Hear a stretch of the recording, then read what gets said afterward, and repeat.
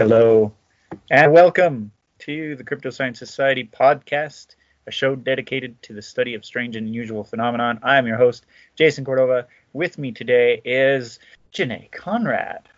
Hello, it's been a while. It has been a while. Where have you been? Oh, self-isolating, working from home. That's right. I work in education, so a semester's about to stop, so I get to kind of say goodbye to students for a little while, give them a break from all of this, plug away through the summer. Yeah. Plug away. And speaking of plugs, I have to point out that this episode is brought to you by Monstroco brand bone meal. When you need your bone meal ground up, contact Monstroco. For more about Monstroco products and the world's premier paranormal preparedness podcast, listen to our friends over at Werewolf Radar. Plugs are always so interesting to me. Aren't they? They gave us one. We got to give it back. So Jason, why are we here? Why are we here? Well, it's all about how the dystopia is treating everybody, for better or worse. We've been under a pandemic for the past few months, which has contributed to the delay of the release of a new podcast, and hopefully won't delay us or put us back too much more. But surprisingly, I thought we'd have all kinds of time on our hands. Dystopia is a lot of work. I'm going to talk about that for a quick moment because I know we have more interesting paranormal stuff to go talk about in terms of all this, but I think time is weird. I think this is really showing what a construct time is and how important physical objects in reality help us to structure time. Because it's I feel I can't separate work from life anymore. It's here's my desk, my bed is right next to me. So I think it's just the exhaustion of working online. Your brain's just working harder. So time is weird and goopy. Yeah. Weird and goopy. Not wibbly wobbly, timey-wimey. Exactly. Yeah. It's not quite as linear as we once thought it was. That is an interesting, that would be a totally interesting look into time as an observation, an observational study of time, and it's getting into quantum realities and stuff like that. Oh yeah, well, and it'll tie into my parroting, quacking all the time about the psychoreactive phenomenon. We'll get to that later. Well, drink. Yeah, but how about you? What have you been up to in the pandemic? Well, pretty much balancing this idea of preparing for a zero-sum game versus participating in mutual aid, support, and sustainability projects. When it first hit, going to the grocery store was pretty much like playing zombie a video game. I was ready. I had my bandana and my machete on my hip for the first few days. And, that didn't turned out not to be as practical. I'm really grateful to my local grocery store because it's just less intense going there. And so it's if I have to give up my car eventually, which I think I'm going to prepare for that, right? Right. I can walk to it and it's nice, but I interrupted. So go ahead and go. Enjoying gas being cheap. That's pretty cool, actually. Yeah, that's not going to last forever. No, it's not going to last. Not going to last long. In fact, I think now that things have kind of shifted a little bit, it's coming back, kind of coming back up. But I wanted to point out this idea of the zero-sum game versus mutual aid support. And that's a concept that a lot of people may not be familiar with. If you're listening, the zero-sum game is basically the idea that there's one winner and everybody else loses, right? And with all this hoarding mentality that is influencing hoarding groceries, I literally saw at the store people were like pushing stuff off of the shelves into their cart. It's like raiding stuff, and it was just absolutely insane. And of course, that does a number of things. Like it takes resources away from people who actually need it, and hoarding it, unless it keeps, it's going to go bad and it's going to get wasted. And it's not like there was a shortage of supplies. It's just a matter of people panic buying, and thinking, I have to have it all so that I can win, and not thinking about how everything else is going to affect other people, right? Yeah, because I had some like battling between that too. It's like a bit of like the panic, because I was like, when this happened in like January, early February, I was like, oh shit. And then I was like, oh, it's fine, it's fine, it's fine. And so kind of balancing was like, but at the same time, I was like, I couldn't afford to go to the store at the time, like especially when we were like asked to be like locked down. I was like, well, I'm kind of like out of my paycheck right now, so I kind of have to go to the store. Right. Yeah. So, and it's really interesting, just sort of, and then people taking advantage of it too, like buying up all of the hand sanitizer and things like that, selling it really high. It really puts the most vulnerable people even in a more vulnerable predicament. Absolutely. Right. Right. And so that's kind of why Savannah and I are more focusing on the, mutual aid support, sustainability kind of side of things. We've been working in the garden. We made our own hand sanitizer. We made our own soap. We got chickens. We're like, yeah, look at you. I have not been doing that, but I also I rent, and so it's like I can't really. I do have my backdoor neighbor can compost and things like that. Yeah. But yeah, it's like, I don't know. That might be a good thing to plug if you know of it. And we probably should have looked this up. In terms of mutual aid, food pantries are really needing food. So if you are hoarding, you may share some of that a little bit, please. If you've got it, obviously we're at this point where you can see, where things are going. So kind of have a better idea of what you can get a hold of and maybe what you can share. So yeah. Because I was reading an article, we're at like a 14%, or was that just Colorado? That feels really high, but I think that's the number. Don't quote me on that. But I think we've had like the worst employment rate since the Great Depression. Oh yeah. I think according to the news this morning, like a quarter of the workforce is unemployed. Yeah. And I'm one of them. So. Yeah, and it's interesting too, and I'm going on a tangent, I'll come back and then we'll go to the next thing. But like I was thinking of the Spanish flu and its potential relationship to the Great Depression. Yeah. That's an interesting point, and I'm sure somebody's looking into that. So let's hope that we don't end up like Hoover or worse. Yeah. Well, Trump versus Hoover? Yeah. Should we get more into our disclaimer before we get more into the podcast? Oh, well, all right. Because I think it's really important. I know that and we can go back to like the dystopian trading news stuff.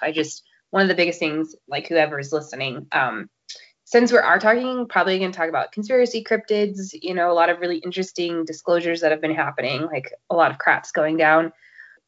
Especially with this podcast, I want to be very mindful, like we do take this, it's real, it's happening. As in, to clarify, the coronavirus. The coronavirus. The global pandemic. Is real. Is real. It is an actual threat. That is not been invented. I do think that people are taking advantage of it. We could talk about conspiracies in those realms, and I'm definitely going to talk about some people that are popping up that are taking advantage of the situation. Yeah. But I really think it's really, really dangerous to spread misinformation. Absolutely.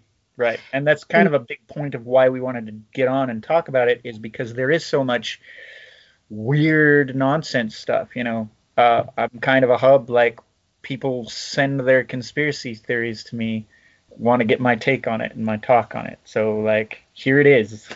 Yeah. I think when it's time to talk about the psychological aspect of it, but I just it's real. So social distancing is showing to work, staying at home as much as possible, wearing your mask when you're out in public. I know some, I don't walk with it when I'm on a trail, but right around people. When I see the people, it's like when you're driving in the mountains at night and you got your brights on, you don't need your brights when you see another person. So it's turn those brights down.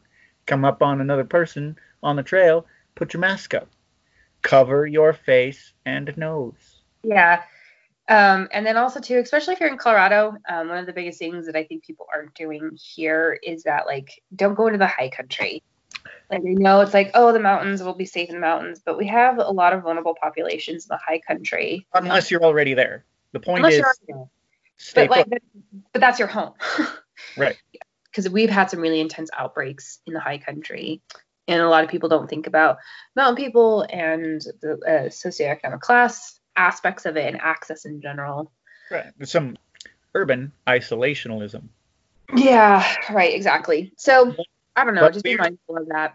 absolutely. Yeah. And as a reminder, at least here in Colorado, we are under what's called a safer at home order Yeah. by the governor, which includes like, yeah, there's a soft reopening, but that doesn't mean all bets are off, right? We're still recommended to only travel within 10 miles to recreate. And that means just pretty much don't go if you don't have to. Yeah, and especially since like I have a person who still has to go to work and he works in an environment that's vulnerable since he works at CSU. There's people who are stuck in vulnerable situations who are being very mindful and very careful, and so follow suit. Right. And this is the whole world, and everybody's listen to the science, listen to the research, and for better or worse, even if your government isn't taking it seriously, whichever politicians you're choosing to listen to and follow, maybe take a step back and evaluate the big picture.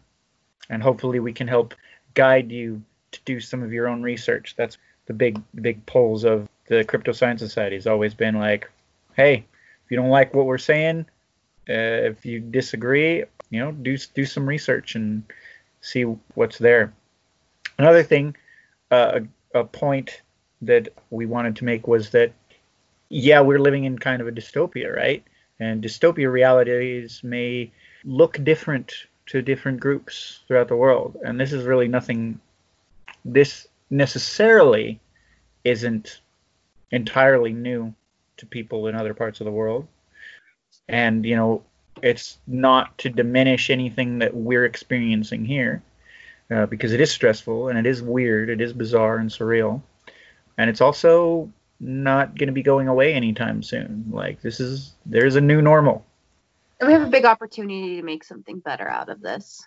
Absolutely, right? So with that in mind, there's a lot of feelings. There's a lot of strong feelings about what's happening and how it's affecting us. And even though Heather couldn't be with us to record today, we've been having a lot of conversations over this time and talking about kind of the psychic impact of what's happening, right? And I don't even feel like one has to be incredibly empathic or energetically sensitive to notice that things are weird, things are funky, right? I mean, unless you're a complete shill or like a shell of a human being and don't notice anything, or you're just blocking everything out. It's weird, right? Like, especially when it first all went down, you go out and there's a tension in the air, right? I could feel it increasing and decreasing in intensity. There's a lot of fear and just weird funkiness. You know what I mean? Yeah, I agree. And that kind of goes back to when we think of like paranormal imprinting, or like when we think of like ghost phenomenon in terms of like an echo that's left behind. It's kind of happening en masse right now. And so like certain stores you go on to, that there's like an intelligent emotion now, and you can kind of tell. Or I don't know, driving is not pleasant. I think people are kind of getting out a lot of their like fear and aggression on the road. I live up north in Colorado, and so I have like a really lovely trail next to me, next to a river. And so the other thing that's kind of nice is like that's the only place people have anymore. Mm-hmm. And so there's like a level of, you can kind of feel people breathe. You can kind of feel that energy of people getting outside. And so there's some of that too. Like the imprinting has been really an interesting sort of thing. Yeah. Energy wise, I feel like being cooped up and kind of finding things near your place and just being in that area, right? I feel like things have settled down quite a bit, though. But also, I mean, I feel like things have settled down with that really initial, really funky, tense, like ugly kind of feelings. However, now there seems to be some kind of I don't know what you'd call it. It was like there was a lull, and now it's like pulling. I think I know what you're saying though, and maybe like this will help with the thoughts. Is one thing that I find really fascinating is the concept of sound and how sound impacts matter. Like we have a lot of studies about it, and now everything's been really quiet. And so it's strange and it's weird and it's tense, but there's less jets in the air, so there's less noise that way. There's less people moving about, there's less cars on the road, things like that. And so as we were all kind of staying home, there's this almost settled sort of quiet. Yeah, And now that it's kind of, and then the frenetic energy, all of a sudden, of people going out and hanging out, it just ramps up. So socialization is really different. sure. Yes. Also, there seems to be this surge of anger and frustration with people, mostly kind of coming from the right, that look like they're just, you're not going to tell me what to do, you know, freedom to endanger everybody around me, and refusal to wear the masks, coming out and like shooting people when they're told to wear a mask or asked to wear a mask, and randomly ramping up this really aggressive, you can't tell me what to do kind of thing. And that plays really in, especially right now, the conspiracy theory, especially in the last, I feel like 50 years of distrusting the government and like a lot of the paranormal sort of that happen around that. Like, I think it's really feeding into this. Like, I think people are really scared, and that's part of happening. People are really afraid of government control. Right. And then also just like not knowing how not to live without capitalism in many ways, because we're kind of being forced out of this capitalistic paradigm. Mm-hmm. And we're living in a time where things are radically shifting in a moment. Right. And how do you psychologically handle or deal with that? Mm-hmm. Well, yeah, and if you're not, that's an interesting point, because there are other parts of the world that are treating things differently, right? I haven't been hearing of a lot of anti-government protests from countries that are less dependent on capitalism, right? There seems to be kind of a particularly unique blend going on here in this country. And if you're not, if all of your media is coming from a kind of very controlled echo chamber, it's easy to not be exposed to kind of different views and different ways of doing things. So that also brings up this kind of question, as we mentioned before, of this the psychoreactive phenomenon, right? Which is always a thing. It's been rattling in my mind quite a bit lately. And this idea that it was on one of the other podcasts I listened to, they were talking about how the observational element of an event has an effect, right? So like the Harvard study where they used random number generators, and they did studies where people would be focusing on a particular thought or idea and tried to see whether or not it affected the random number generators. Mm-hmm. Well, and they determined like right after 9/11 hit, the random number generators started putting out specific patterns, right? And there was another thing. It was the, I forget his name, former Prime Minister of Canada, Justin Trudeau's dad. He was beloved Prime Minister. And when his funeral happened, they did a test in Canada to determine like a comparative if the random number generators in Canada would have a different outcome from the random number generators in the US, right? Across this border where Americans don't care about the prime minister, so they're not invested in the funeral. And so is their consciousness, is their attention affecting that result? And it appeared to have a correlation. So what is going on now under this pandemic? And, what does that even mean, right? Yeah. Also, just to kind of go back real quick, I think it should be constitutionally illegal. If your parent was a prime minister, you should not be qualified. Why? Because I feel like it sets up a weird dynastic precedent. All right. So now we're telling Canada how to do I don't think Bush. I think the same thing about the U.S. I think parents should. That could play into some of my weird conspiracy theories Well, about I'll that stuff. come right out. Like, I think the Obama girls are going to grow up to be badass presidents. Just saying. I don't. Yeah, I don't think they should though, because their dad would. I know, but that's just like But I why? think Why? What grounds? That's a whole other podcast. that's a whole other thing. But like, if we're A gonna whole other thing. go, Whole other thing. it's a whole other thing. I'm just saying, like, it sets a dynastic precedent. Interesting. All right. Well, Then it's just like royalty by proxy. yeah. It's not always a bad thing. So in terms of number generators, kind of like Sometimes a benevolent dictator might be a better way to go. wow, okay. No, thank you.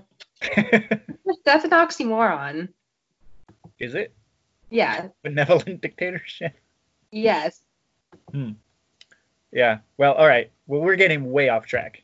Yeah, And sorry. I'm going to take a note of an editing note there. Okay. So you have a note in here about a spike in demonic violence and the effect of idle human consciousness. That is actually Heather's point. Oh, that's Heather's point. Yeah. Do you think it's talking about demonic violence or domestic violence? I think it's probably domestic violence. I would assume. No, I think that's definitely more of her point. I think in terms of. All right. Let's skip over that then. Yeah. Okay. Going on to, while we're on the topic of psychological influences and a certain degree of psychological warfare and a way to talk about different approaches and different governmental ideas culturally, I thought it was pretty interesting that Indonesia was deploying ghosts to frighten people into staying at home. This idea they had people dressing up as ghosts. Oh, it was like wow. So it's like yeah, right. That's interesting. Right, and of course Indonesia, they might have a different idea of ghosts and spirits in that way, and the idea was that they're probably like more of an old school kind of superstition approach. I don't mean a superstition. I mean a cultural. Well, like a collective story. A collective story, yes. So that this idea that seeing a ghost would impact a person into wanting to stay home, whether that is to influence them like, hey, if you go out, you might die, right? Mm-hmm. Like warning sign. Or also an idea of personifying the virus in a way to help drive it home, like this is real and this is something to be cautious of and mindful of, right? Unfortunately, it seems like it had kind of the opposite effect, though, because it had a lot of people coming out and wanting to take pictures and selfies with the ghosts. That's interesting. In terms of kind of like the blend of the mystic in a lot of different cultures with science is an intriguing thing. A lot of times the way people relate to reality and different things like that are varied. And so that's like an important note. Mm-hmm. It's interesting the different ways where everyone's reacting. Yeah, we've been out of the game too long, so we're like, our flow is way off. Yeah, it's okay. This is just practice. Well, it's not practice. We can collaborate together. Yeah, right. There's also just a crap ton to be said, because like in terms of a lot going on, and because of the pandemic, I think that there has been like really interesting releases of like disclosure things and people popping up, and so it's creating a really intense, chaotic environment in a really hard realm in order to disentangle like conspiracy and fact and science and experiences. And then also too, it's just we're in a powder keg ripe for like cult leaders and new religions. And so you're also seeing a lot of that pop up in a very radical way. Yeah, there's definitely going to be some interesting implications, and like I think things are going to pop up that we just can't even predict. But your point of other things going on behind the scenes kind of thing is really a good thing to look at, right? Well, the news is just dominated with pandemic stuff. There's some other kind of interesting things. In case you missed it. In case you missed it, there's all these things. And then also pay attention to what's happening in the Supreme Court right now, people. Right? pay attention, Supreme Court. Like, yeah, there's a lot of stuff trying to get pushed through. But also, as far as UFOs are concerned, it's been kind of hot. UFOs have been, I don't know why, I don't know what's going on, but like right now, just before the stay-at-home orders were issued, Colorado had kind of an anomalous drone invasion. I don't want to go too deep into it, but we had, for a few weeks straight, there was this mysterious fleet of drones that were flying over on the Front Range, kind of Denver area, between Colorado Springs and Fort Collins area. Nobody knew where they were. Nobody knew who's operating them. So normally there's a specific radio frequency that drones operate under. So if they're being remotely piloted, you can kind of hack in and tap into the frequency they're using and help to track it down. Nobody could do that. The FAA weighed in on it. The police departments were weighing in. Nobody could find out who these drones were being operated by and why they were there. They came and went and disappeared, right? And it's still just up in the air mystery. So that's interesting. It's also important, I think it's interesting to note that there's been a surge in UFO sightings. In April specifically, MUFON reported 770 sightings that were submitted to MUFON, which is a mutual UFO network, for the US. So comparing that to the average of about 300 to 400 sightings per month in the US. That's quite a spike. Yeah, which I think in terms of things like this, I feel like it is psychoreactive in some ways sometimes. Yeah, yeah. Because especially like when people are paranoid or worried or scared and stuff, we always look for something outside of us, you know? Right. And I think aliens is something that a lot of us like look to, either for comfort or fear, or life can't be random, so it must be these other things. But then also too, there's also some really fascinating, legitimate, odd sightings too. That's like, what does this mean? Right. And so kind of, it's really fascinating. And then also the disclosures that are occurring. You mean the Pentagon UFO videos? Yeah. Yeah. So that's pretty interesting too. And I think it's kind of interesting that they're doing it now, right? Like, why now of all times? Well, I think there's many reasons for that. Sure. I think it comes down to, I feel like the conspiracy, we always have this kind of agreement. The conspiracy comes down to human incompetence a lot of times. Right. By the way, like, which reminds me is like, I keep thinking about the JFK assassination thing that left podcast. And I thought it was like, it was mind blowing to me because I kind of think about that in a lot of other scenarios and situations. And I think a lot of times, like releasing the Pentagon UFO videos, yes, it's like really interesting information, but I also think it's like, hey, please look at this right now. Yeah. like here you go. Like, fuels like a certain kind of mythology. Uh-huh. So you're thinking that it's kind of like dropping it as a distraction from the pandemic debacle. Not just the pandemic debacle, but for a lot of different reasons. Like, I do think that there are some smart people kind of taking advantage of situations. Like, I think that the pandemic is a really good spot of vulnerability to do certain things. Like, it's an opportunity to get shit done, either for good or bad, right? Right. And so I think it's also like, well, we've been meaning to like disclose this because we have certain laws that tell us about disclosure. So like, oh, we'll just. So a lot of people don't know about it. And then you have other people who like glom onto it really hardcore. And then we're forgetting about, hey, the Supreme Court is making a decision on DACA soon, kind of thing. Right. Yeah. So I think that can be really dangerous and interesting. But also, what it also does too is that it fuels a lot of like conspiracy theories who for years have been thinking like FEMA camps and calling the herd and, you know, like totalitarian government. And so it's fueling all these things that so many people have been thinking for decades in terms of conspiracy theories in our government, that it's also like this thing of like, okay, like in terms of our propaganda machine, dropping that as well, it's like distracting people on this side and this side. Sure. And creating like a. But again, that raises the question of like either the hyper competent, well-oiled machine, the propaganda machine, the military industrial complex, as if like everything's homogenous and efficient and targeted, right? Right. Well, I think it could be targeted without being efficient. Maybe. I mean, look at Yes. like how Russia interfered with our election and how elegant they've been able to do certain things. Yes. Fair. That's looking at kind of one element Right. of kind of their intelligence apparatus, right? Whereas it seems kind of similarly, and this is kind of like the insider view from what we've been able to glean from, say, Lou Elizondo, John Alexander, Nick Pope, the folks who have like worked on the inside for Right. government UFO and paranormal programs.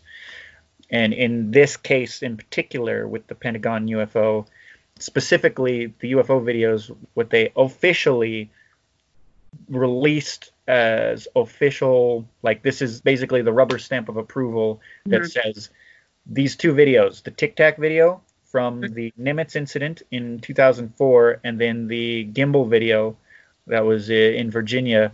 It took I forget the battle group or the ships involved with that one. But these are basically two Navy FLIR videos taken by fighter pilots. Gimbal was 2017, and the Tic Tac was 2004. It's pretty profound in that these pilots, highly competent, intelligent, trained observers, engaged with these objects, documented them on their FLIR videos, and the Pentagon acknowledged that these are real and that they are unidentified, right? And that's anything, because an unidentified flying object has, it doesn't necessarily always mean aliens. Right. It doesn't mean aliens, but it also kind of perplexes us because, these are trained observers and intelligence analysts who have determined that this is not something identifiable, right? This is something that moves beyond any known capabilities of any technology or intelligence that we are aware of, right? So yes, of course it is easy to jump to that conclusion of aliens, right? And honestly, I personally lean that direction, right? If we apply Occam's razor to it. But you can use Occam's razor for everything. Right. I shave with Occam's razor. Yeah, I think that's really fascinating. And so certain things, like when it feels so coincidental, it just plays into people's minds. Mm-hmm. And it's like, I get caught up in it too. Like I always have, like I give myself like 30, like now what I've had to do, because I'm a gullible motherfucker, is to give myself 30 minutes. Well, I guess maybe not so much anymore. I give myself 30 minutes to be like, what's the craziest, most outlandish story? And I don't mean crazy lightly, but like story I could possibly think of in terms of my incredible mind run wild. Just go with it. Go with it. And then I'm like, okay, take a breath. Let's go back. Like, let's look at the facts. Like, where does it lead to? Are there journal articles related to it? Have people studied it? And then usually comes somewhere in the middle, right? Yeah. But what's interesting is that middle's still freaking weird. Right. Yeah. Well, and I think it's important to point out for our listeners too, people throw Occam's razor around quite a bit, right? This idea, it's not a mathematical concept. It's not a purely scientific concept. It's kind of just like a thought exercise. Right. That indicates like, okay, probably the simplest explanation is probably the right one, right? Mm-hmm. And what is really weird to me, like it boggles my mind. I love Michio Kaku. I love Neil deGrasse Tyson. I love Bill Nye. I love all these science mind people. But when it comes to UFOs, they like to do logical gymnastics, like to try to discount it, right? Like, and I would be surprised if any of those guys actually sat down and looked into it any deeper than just like, oh, it's a video, and that could be anything, right? Mm-hmm. Like Tyson just posted something about it being, all the color photos, everybody's got a cell phone camera, and the best we can come up with is a shaky FLIR video. But these are Top Gun pilots. This is well, and also we have to think about You could use that same logic to say that we didn't land on the moon because we couldn't see stars in the background. We have to think about the environment in which we're taking those photos, in which we're filming, on what device, at what time. Sometimes I think because we're so highly technologically advanced in many ways, Mm-hmm. it gives us more of a precedent to be like, that's a hoax, or that's a thing, or that can't exist, or this isn't legitimate, without taking the time to really deconstruct what that technology is actually doing. Yeah, there's a lot of hoaxes. You can do a lot with technology. It's really fascinating. But technology also can pick up some really interesting anomalies that we just throw out the window because it doesn't fit. Right. In terms of like okay, but that outlier, that anomaly is still interesting. Like, do we want to get lost in the weeds with it necessarily? Right. Maybe not. But taking a note of it and be like, okay, like I'm the first one to be like pretty really critical of kind of the way I think, since I do go off the rails sometimes. But then it's just like, okay, but that's still a weird piece of evidence. I don't know what it is. I know what it's not. But like the what I don't know what it is part is still an intriguing piece of the equation. Exactly, right? And I'll even give Michio Kaku credit, because he used to say, I don't know, I haven't heard him speak on it recently specifically, but he was like, you do that kind of hypothetical mathematical exercise of, even if we'll just even look at that 770 reported UFO sightings from MUFON over April. Let's say out of those, let's say that 10% of them are not easily identifiable objects, right? Mm-hmm. And we rule out, that comes down to, let's say, 7 of them, right? 7 or 8. 7 or 8 of those 700 sightings are legitimately anomalous, unidentifiable. We have no idea what they could be, right? Even if one of them was like, any one of those, 10% is really fascinating and creates a massive implications, right? Like, they have really profound implications if even one of those is legitimately anomalous.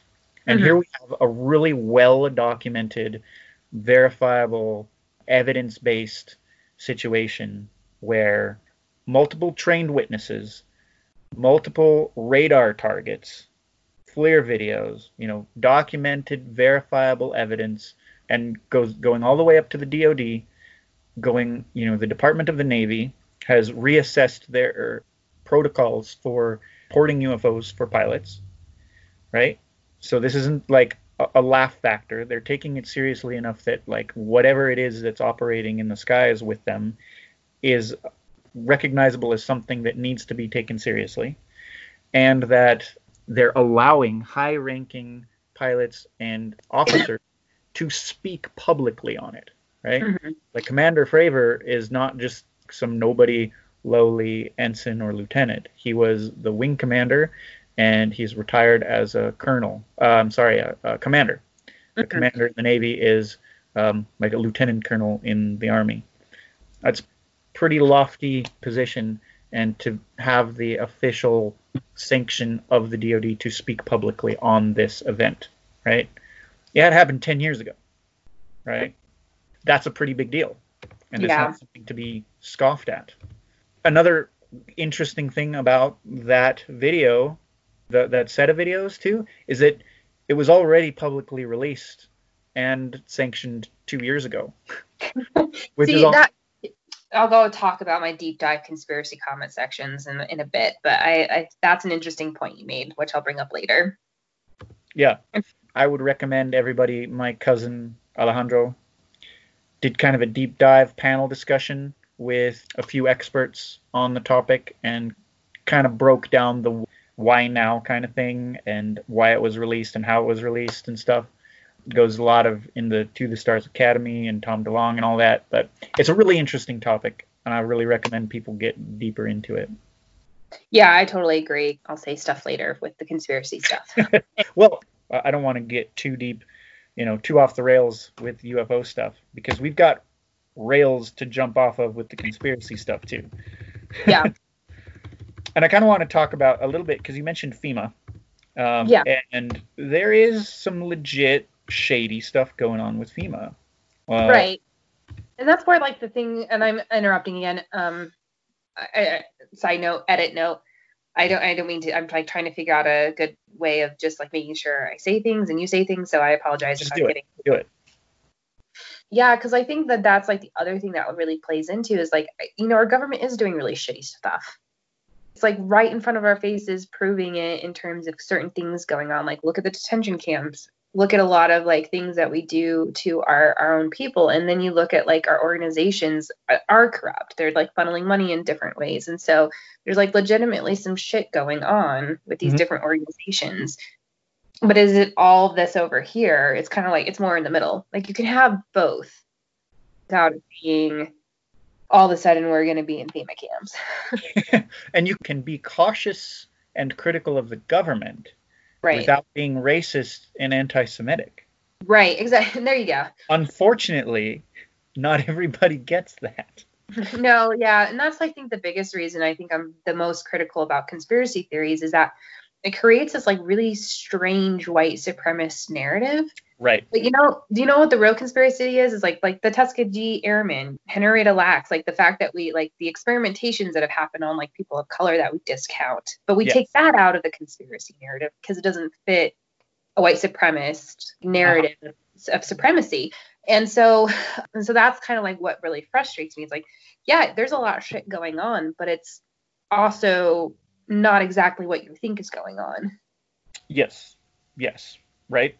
And to be fair, like I don't know exactly all the things that are going on. I just think that like it's important not to discount certain information just because it doesn't fit into your conspiracy theory. Right.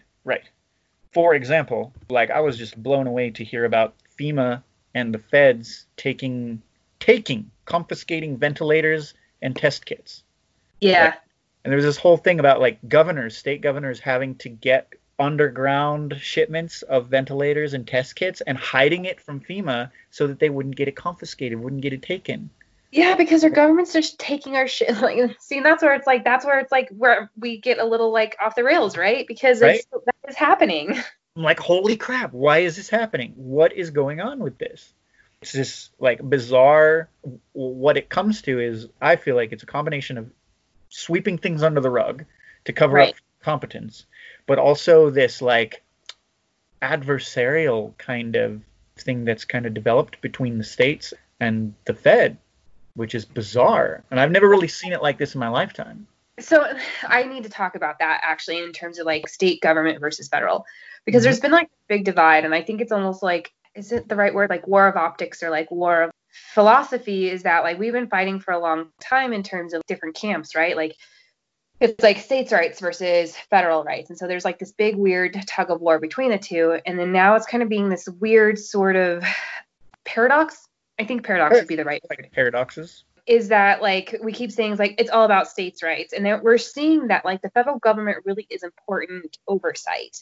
But then it's being used as like this narrative of like, no, state rights have to do this. But then the federal government is fucking up a lot of states in terms of access to a lot of prepared equipment for the coronavirus. Right. It's all like a place of ego, right? Like ignorance and arrogance, right? Yeah. The Fed.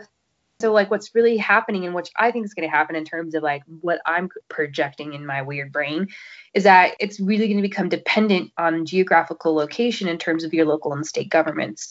In terms of what we're doing, because we're really not getting help in a federal way. No, and not all the states are the same, right? Like every state, every locality, every municipality is going to be impacted differently and is going to be affected differently and has different means and methods in order to combat it. And if I was in a leadership role, I would be delegating as much as possible, because I know that you know your own stuff better than anybody, so take care of it. And if you need help, I'm going to be there to support you with what you need, so tell me what you need. I'm not going to tell you what I want you to do and what I think you need. Yeah, but at the same time, I think the federal government is like a great checks and balance, because when do you have the mayor of Las Vegas being completely irrational? Yes.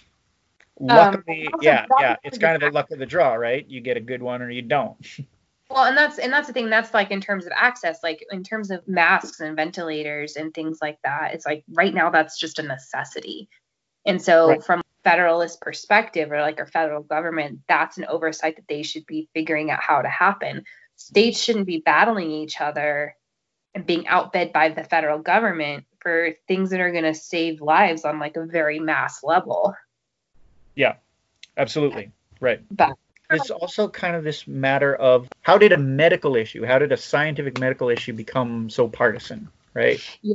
Like if it's just mind-boggling to me. And I will say on like a smaller scale though, especially in sort of the community I operate in, I am seeing less of that than what I'm seeing on like the global scale. So it gives me some hope. Like there's people who feel very differently to me politically. Like this does seem to be a point that we can agree on. Right. That is hopeful to me. The sad thing is that the reason I think a lot of that happens is because like the loss of like the connection to the loss of life. Yeah. And also too, in some ways, like when it comes to like more bodies are vulnerable than others, but the coronavirus doesn't really discriminate, right? Right. Erased borders, right? But it's really fascinating that like it's being used as such an intense political platform to divide. Right. But we all can agree, well, not necessarily, but one would hope we can all agree that the loss of thousands of individuals. Right. You would think so, right? But that's only if it impacts you directly, right? It appears to be that there is a certain mentality that only regards it if it impacts them directly, right? And if it doesn't, they can't see it.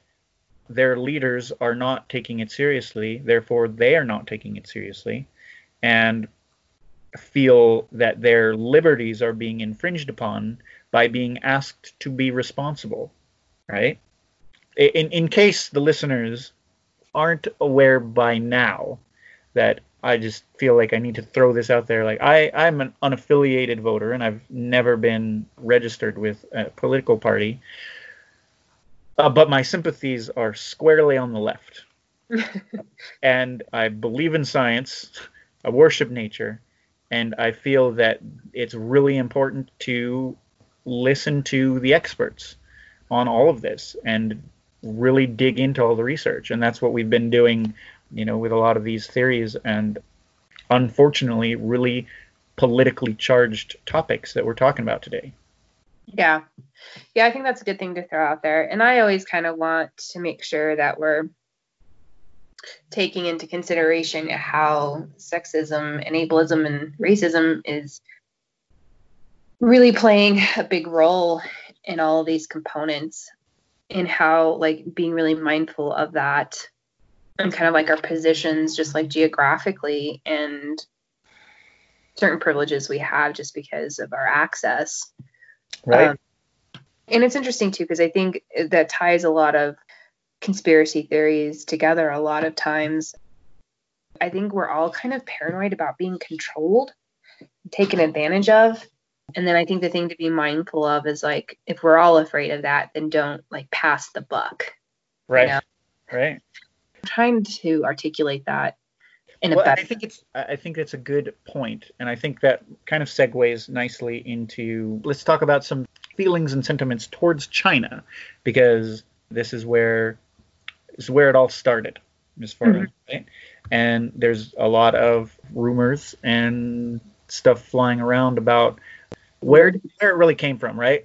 Was this an engineered virus developed as a bioweapon by China, or was it an engineered virus by the FBI or the CIA to go against Trump for not having a pandemic policy or something like that? I've heard some wild, crazy stuff. So, yeah, especially in terms of like, why would one of the most influential global powers destroy their own economy?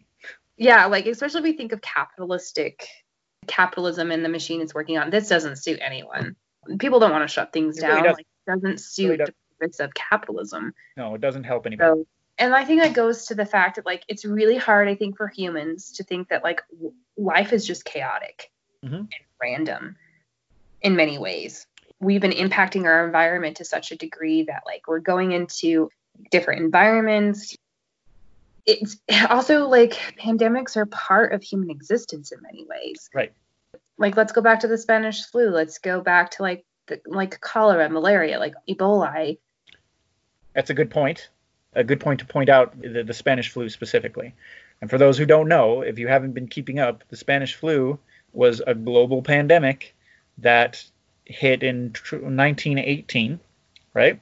And it had similar flu-like symptoms. It affected lungs, some interesting similarities to the coronavirus. But do you know why it's called the Spanish flu? Why? Because they were one of the few countries that acknowledged it first, right? Yeah. Like, the whole rest of the world was distracted with like World War One winding down. They were kind of sitting it out, and they were dealing with this flu that wasn't just confined to Spain, had a global effect, but because they were some of the first people to regard it, it ended up being pinned on them. Mm-hmm. Kind of like with what's going on with China, in a way, it is possible that there were cases outside of China, outside of Wuhan before, but it's probably most likely, as far as all of the research that has been done, it appears that there was legitimately some origins there in Wuhan. And I'd like to dive into that a little deeper, if you don't mind. Yeah, go ahead. Come in with me. So first of all, I'd like to hit on the point of whether or not it could have been engineered in a lab, right? Like I'm not going to discount the possibility.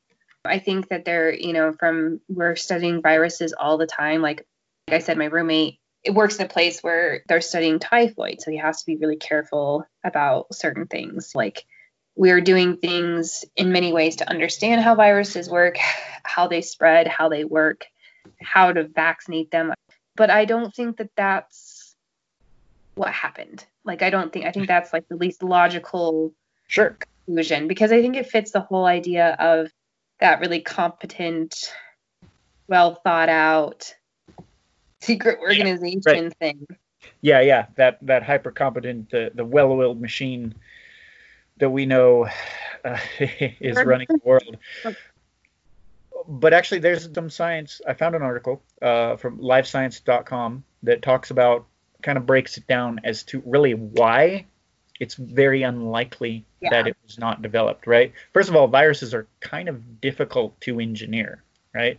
And as far as biowarfare, it's a lot easier to take an existing virus and contain it, maybe do some things to it to make it a little more, kind of delivery methods to make it a little more effective. However, in the case with the coronavirus, and this is one of the weird things that makes it so deadly and dangerous, is because when they first started, they designed some computer models about the spread and indicated that this virus is not following the normal models, right? If we're not able to model it accurately as it exists, it's very unlikely that someone would have been someone would have had the foresight and knowledge in order to be able to model it in such a way that we can't model it now, if that makes sense, right? Real quick, I want to correct something. It's tuberculosis, not typhoid. Oh, yeah. Typhoid which tuberculosis was another plague. I totally agree. And there's been several articles and studies that have come out and have studied that and have been looking into it. Could the concept of the incompetence of the spread and just not noticing it or seeing it fast enough play into it? Sure. Could we have contained it a little bit better with a little bit more oversight? Sure, definitely. Now, that said, here's my favorite. I found some really interesting stuff. Actually, Savannah, I got to credit Savannah for this one. We found a story, I think it's the New York Times fact checker, talking about how there's some really interesting parallels that exist between the food market, where it's alleged to have started to spread, and these medical labs that were pretty much across the street, right? That were built to contain and study coronaviruses, right? So for everybody listening, if you haven't been fully spun up on, so COVID-19 is a type of coronavirus. which is the same category as the SARS and the avian flu types of viruses. When those outbreaks occurred, the Chinese government decided it would be a good idea to create research facilities dedicated to studying those types of viruses in order to prevent the spread of similar viruses in the future. Now, both of these laboratories had been under scrutiny and criticism over the past few years about lax safety and security protocols. And all of a sudden, now we have this pandemic erupting out of a region that's within like 5-10 miles. And this is where things get kind of shady, where the government is very quickly pinning the source on like some kind of exotic animals being sold at this food market, shutting it down when we have these research facilities pretty much across the street from this food market. So it seems plausible, at least, that considering all of the information, that something might have escaped from one of these labs. And because of the proximity, it was easy to pin it on the food market and then kind of do that save face and contain. See, and that's like where I think if you were thinking conspiracy theory, that would be more logical. Yeah. It's just, it's a whoopsie. Like, I think a lot of our existence are whoopsies more than anything. Right. But then again, there's another element of that, like probably, because there's no evidence to support that specifically. Well, the scientists are pointing towards it probably just came out of nature, but it is suspicious, to say the least. That was a factor, right? Yeah. Now, we have to address this other thing when we're talking about conspiracies, is the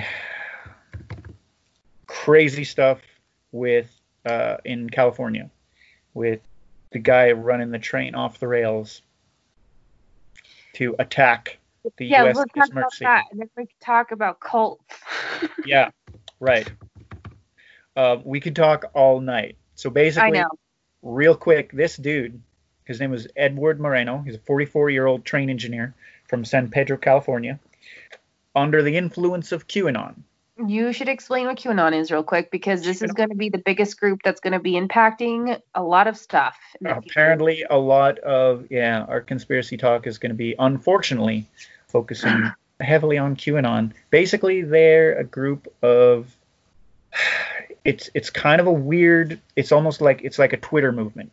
Like, as far as I understand, it started on Twitter, started on kind of Twitter and like 4chan, and kind of these, you might even put incels. I think there's probably a lot of like incel QAnon crossovers, but there's weird hippie people that like your anti-vaxxers who like don't think through some stuff. Yeah, right. Weird stuff. Anyway, basically, it's this group.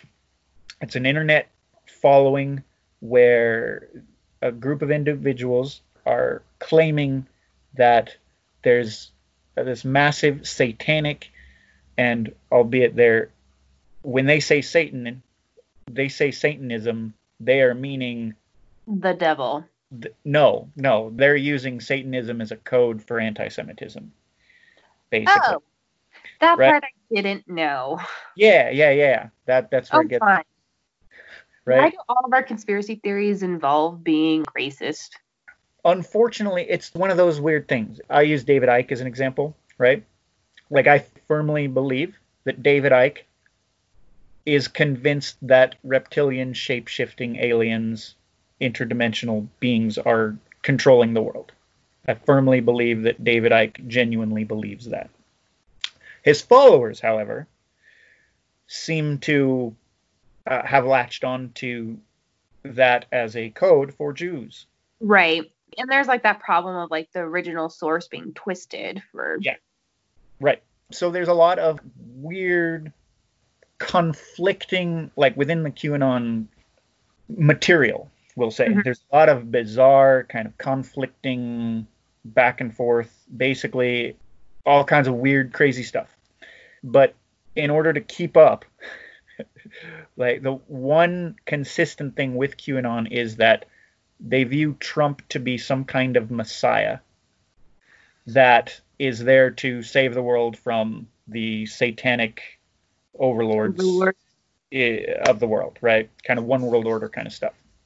So apparently, this guy was under the influence of QAnon and saw his opportunity to run his train off of the rails and destroy the USNS Mercy, which is a hospital ship that was parked in the port of Los Angeles in order to help provide support hospital beds for people that were being treated for coronavirus. Some things came up, a lot of questions as to whether or not it was actually there to help for coronavirus. Apparently, this individual thought that it was there to help launch the zombie apocalypse, apparently, right? And this was all kind of being fed by QAnon. He is being charged in a criminal complaint with one federal count of train wrecking. I'll let that sink in for a minute. There's a law on the books.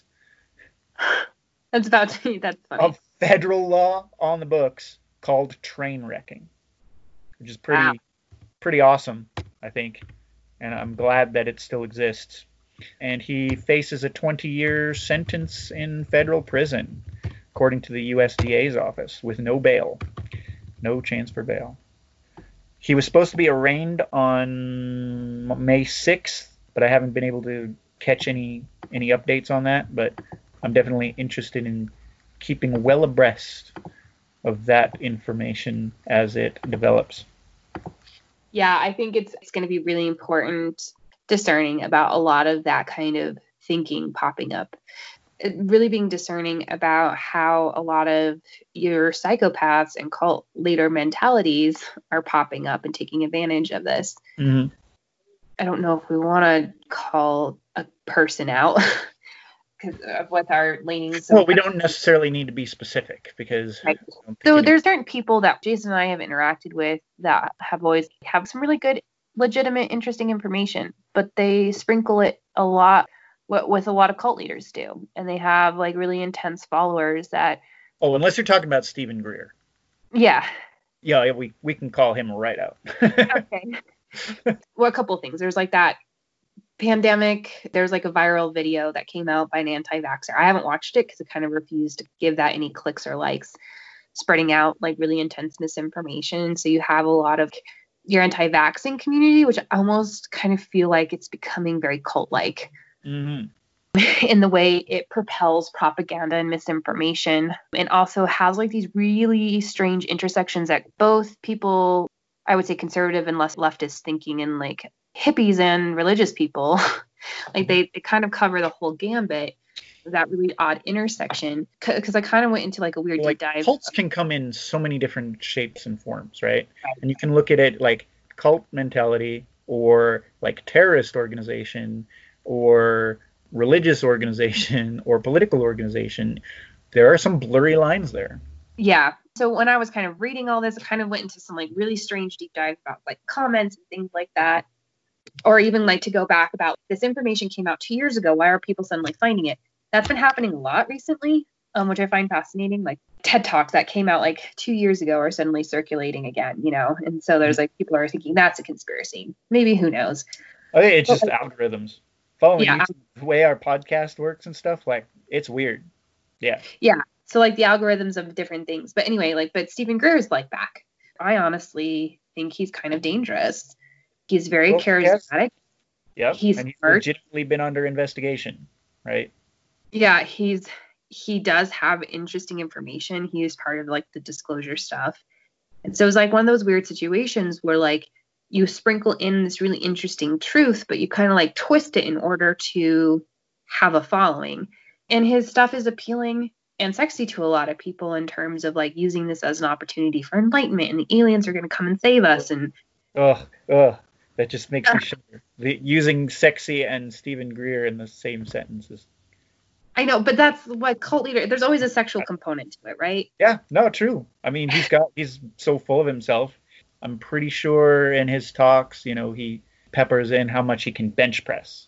Right. And so when I say sexy, it's just sort of like that sexy thing, and I mean it more like in like an ephemeral sort of way. But there Like, are people, I know, right. There's this level of like it's really appealing to that psychology of being saved. right? And it's really important to kind of look at like we have Jim Jones types of cult leaders who's really Yeah, entrenched in sort of right, like a more traditional religious sense, but then you have like these new age faux woke, yeah, right.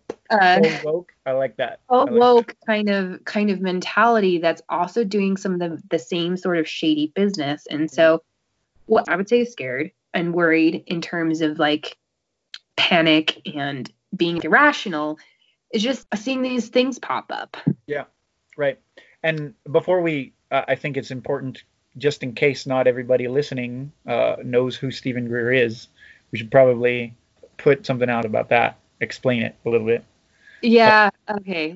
Yeah, so for those of you who don't know, Stephen Greer is the leader of a group called CSETI, which is like, I forget, Contact for Extraterrestrial Life, some kind of thing. Their whole bit is non-confrontational, kind of like hippy-dippy, um, meditation-based contact of extraterrestrial intelligences.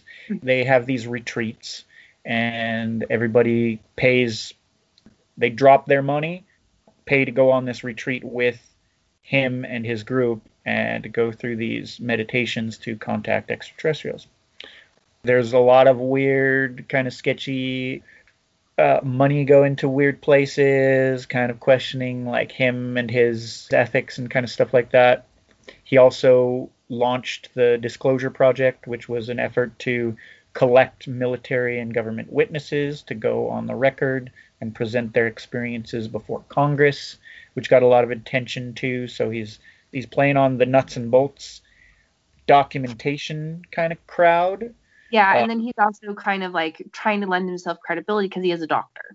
yeah, he is a country doctor. He's an MD, and that title gives him credit in a lot of people's eyes because, of course, like, yeah, I mean, he's a doctor. He knows, right?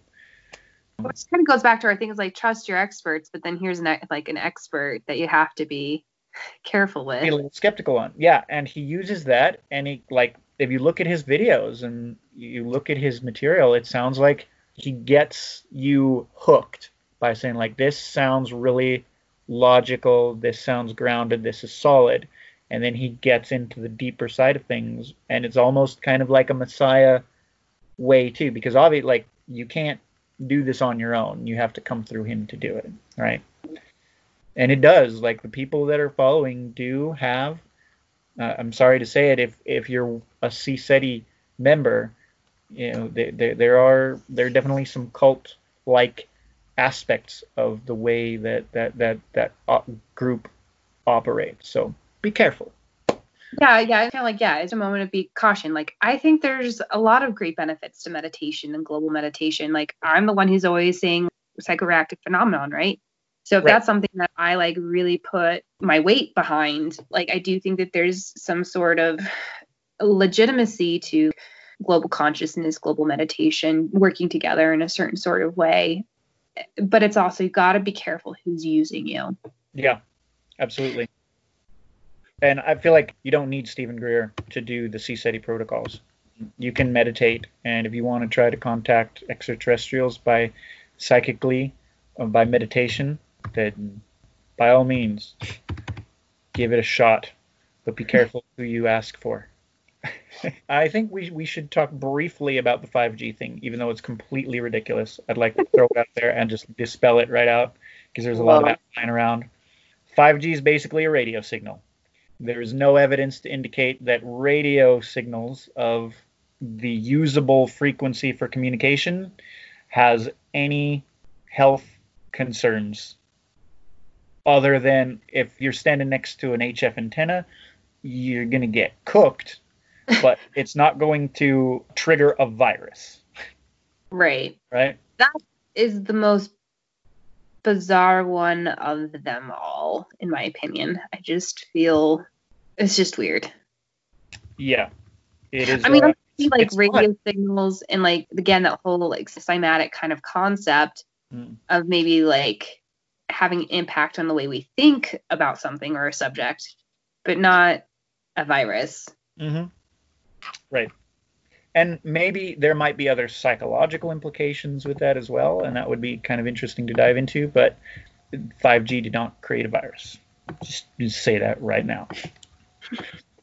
As is usually the case, we could go all night with this, but I think we've kind of hit our time quota for this episode. Yeah, I agree. I So, think we need to chunk into two. yeah, let's give the people something to look forward to with our COVID cryptid corner.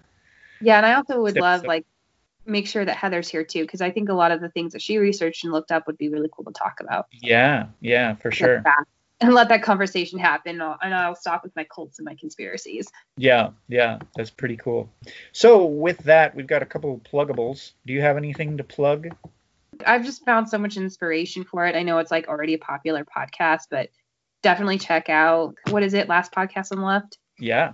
I think that they have like a really lovely blend of like, oh my gosh, let's think about this. And go off the rails a little bit, but then also like really heavy research. And I feel it's really Yeah. well balanced. Oh yeah. They've got some great stuff. Especially the JFK one. Like it blows my mind.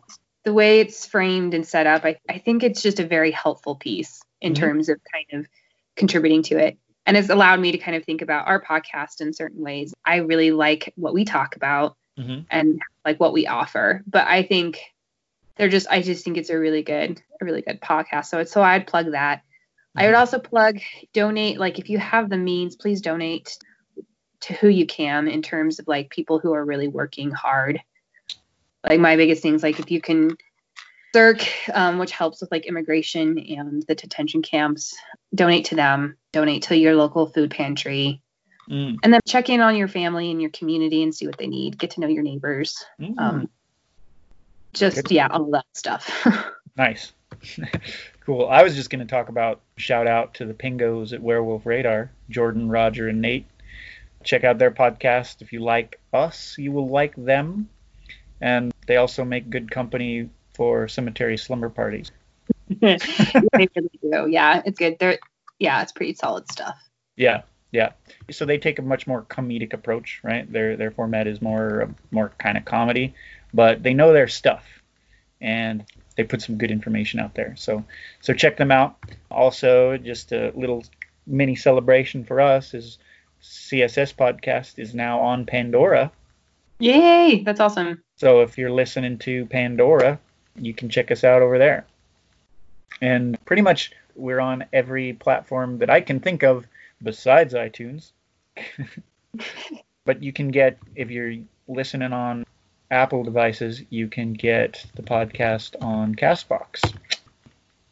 Also, real quick little one, I was interviewed for a book about underground, kind of regarding our investigations in the Tivoli and the catacombs underneath the Tivoli. And it was a book focusing on underground mining towns, Colorado. Well, we're going to milk the Tivoli for years, aren't we? Yeah. Oh, yeah. We'll never live. Yeah. The Tivoli is kind of a legacy for us. But that's cool. Sorry. I'm not sure when that's going to be coming out, but keep an eye out for it. I'll keep you posted and let you know. I don't know if you did this on the last podcast, but did you talk about the paper that you got published? No, because it's not really relevant to cryptoscience. Yeah, but it's still astronomy stuff. Yeah, it's pretty lights in the sky. So, like, yeah, archaeoastronomy, I published a paper on basically Mesoamerican calendar, computer modeling, and polar star precession. All that stuff fits because you use that a lot in your paranormal research. So go with it. Sure. It's a key. Yeah. So it's kind of cool. Yes. Thank you. Thank you for celebrating all the little things. So, all right. Well, thank you, everybody, for joining us today. Podcast was written and produced by the Crypto Science Society and its members. The theme music is Dead Bats on a Wire by Savannah Rivka and Ashley Eve. Graphic design by Eddie Norrie and Heather Metcalf. If you like what we do, please consider donating to our Venmo by following the link on our homepage, which is sciencecryptojournal.wordpress.com. You can also find the blog, our source reports, all kinds of exciting stuff about our investigations and everything we do, more information about the podcast there. So go check it out. Let us know what you think in the comments, or email us at cryptosciencesocietyx@gmail.com. Follow us on all the socials. That's the Twits, the Grams, Facebooks, YouTubes. You know how it works.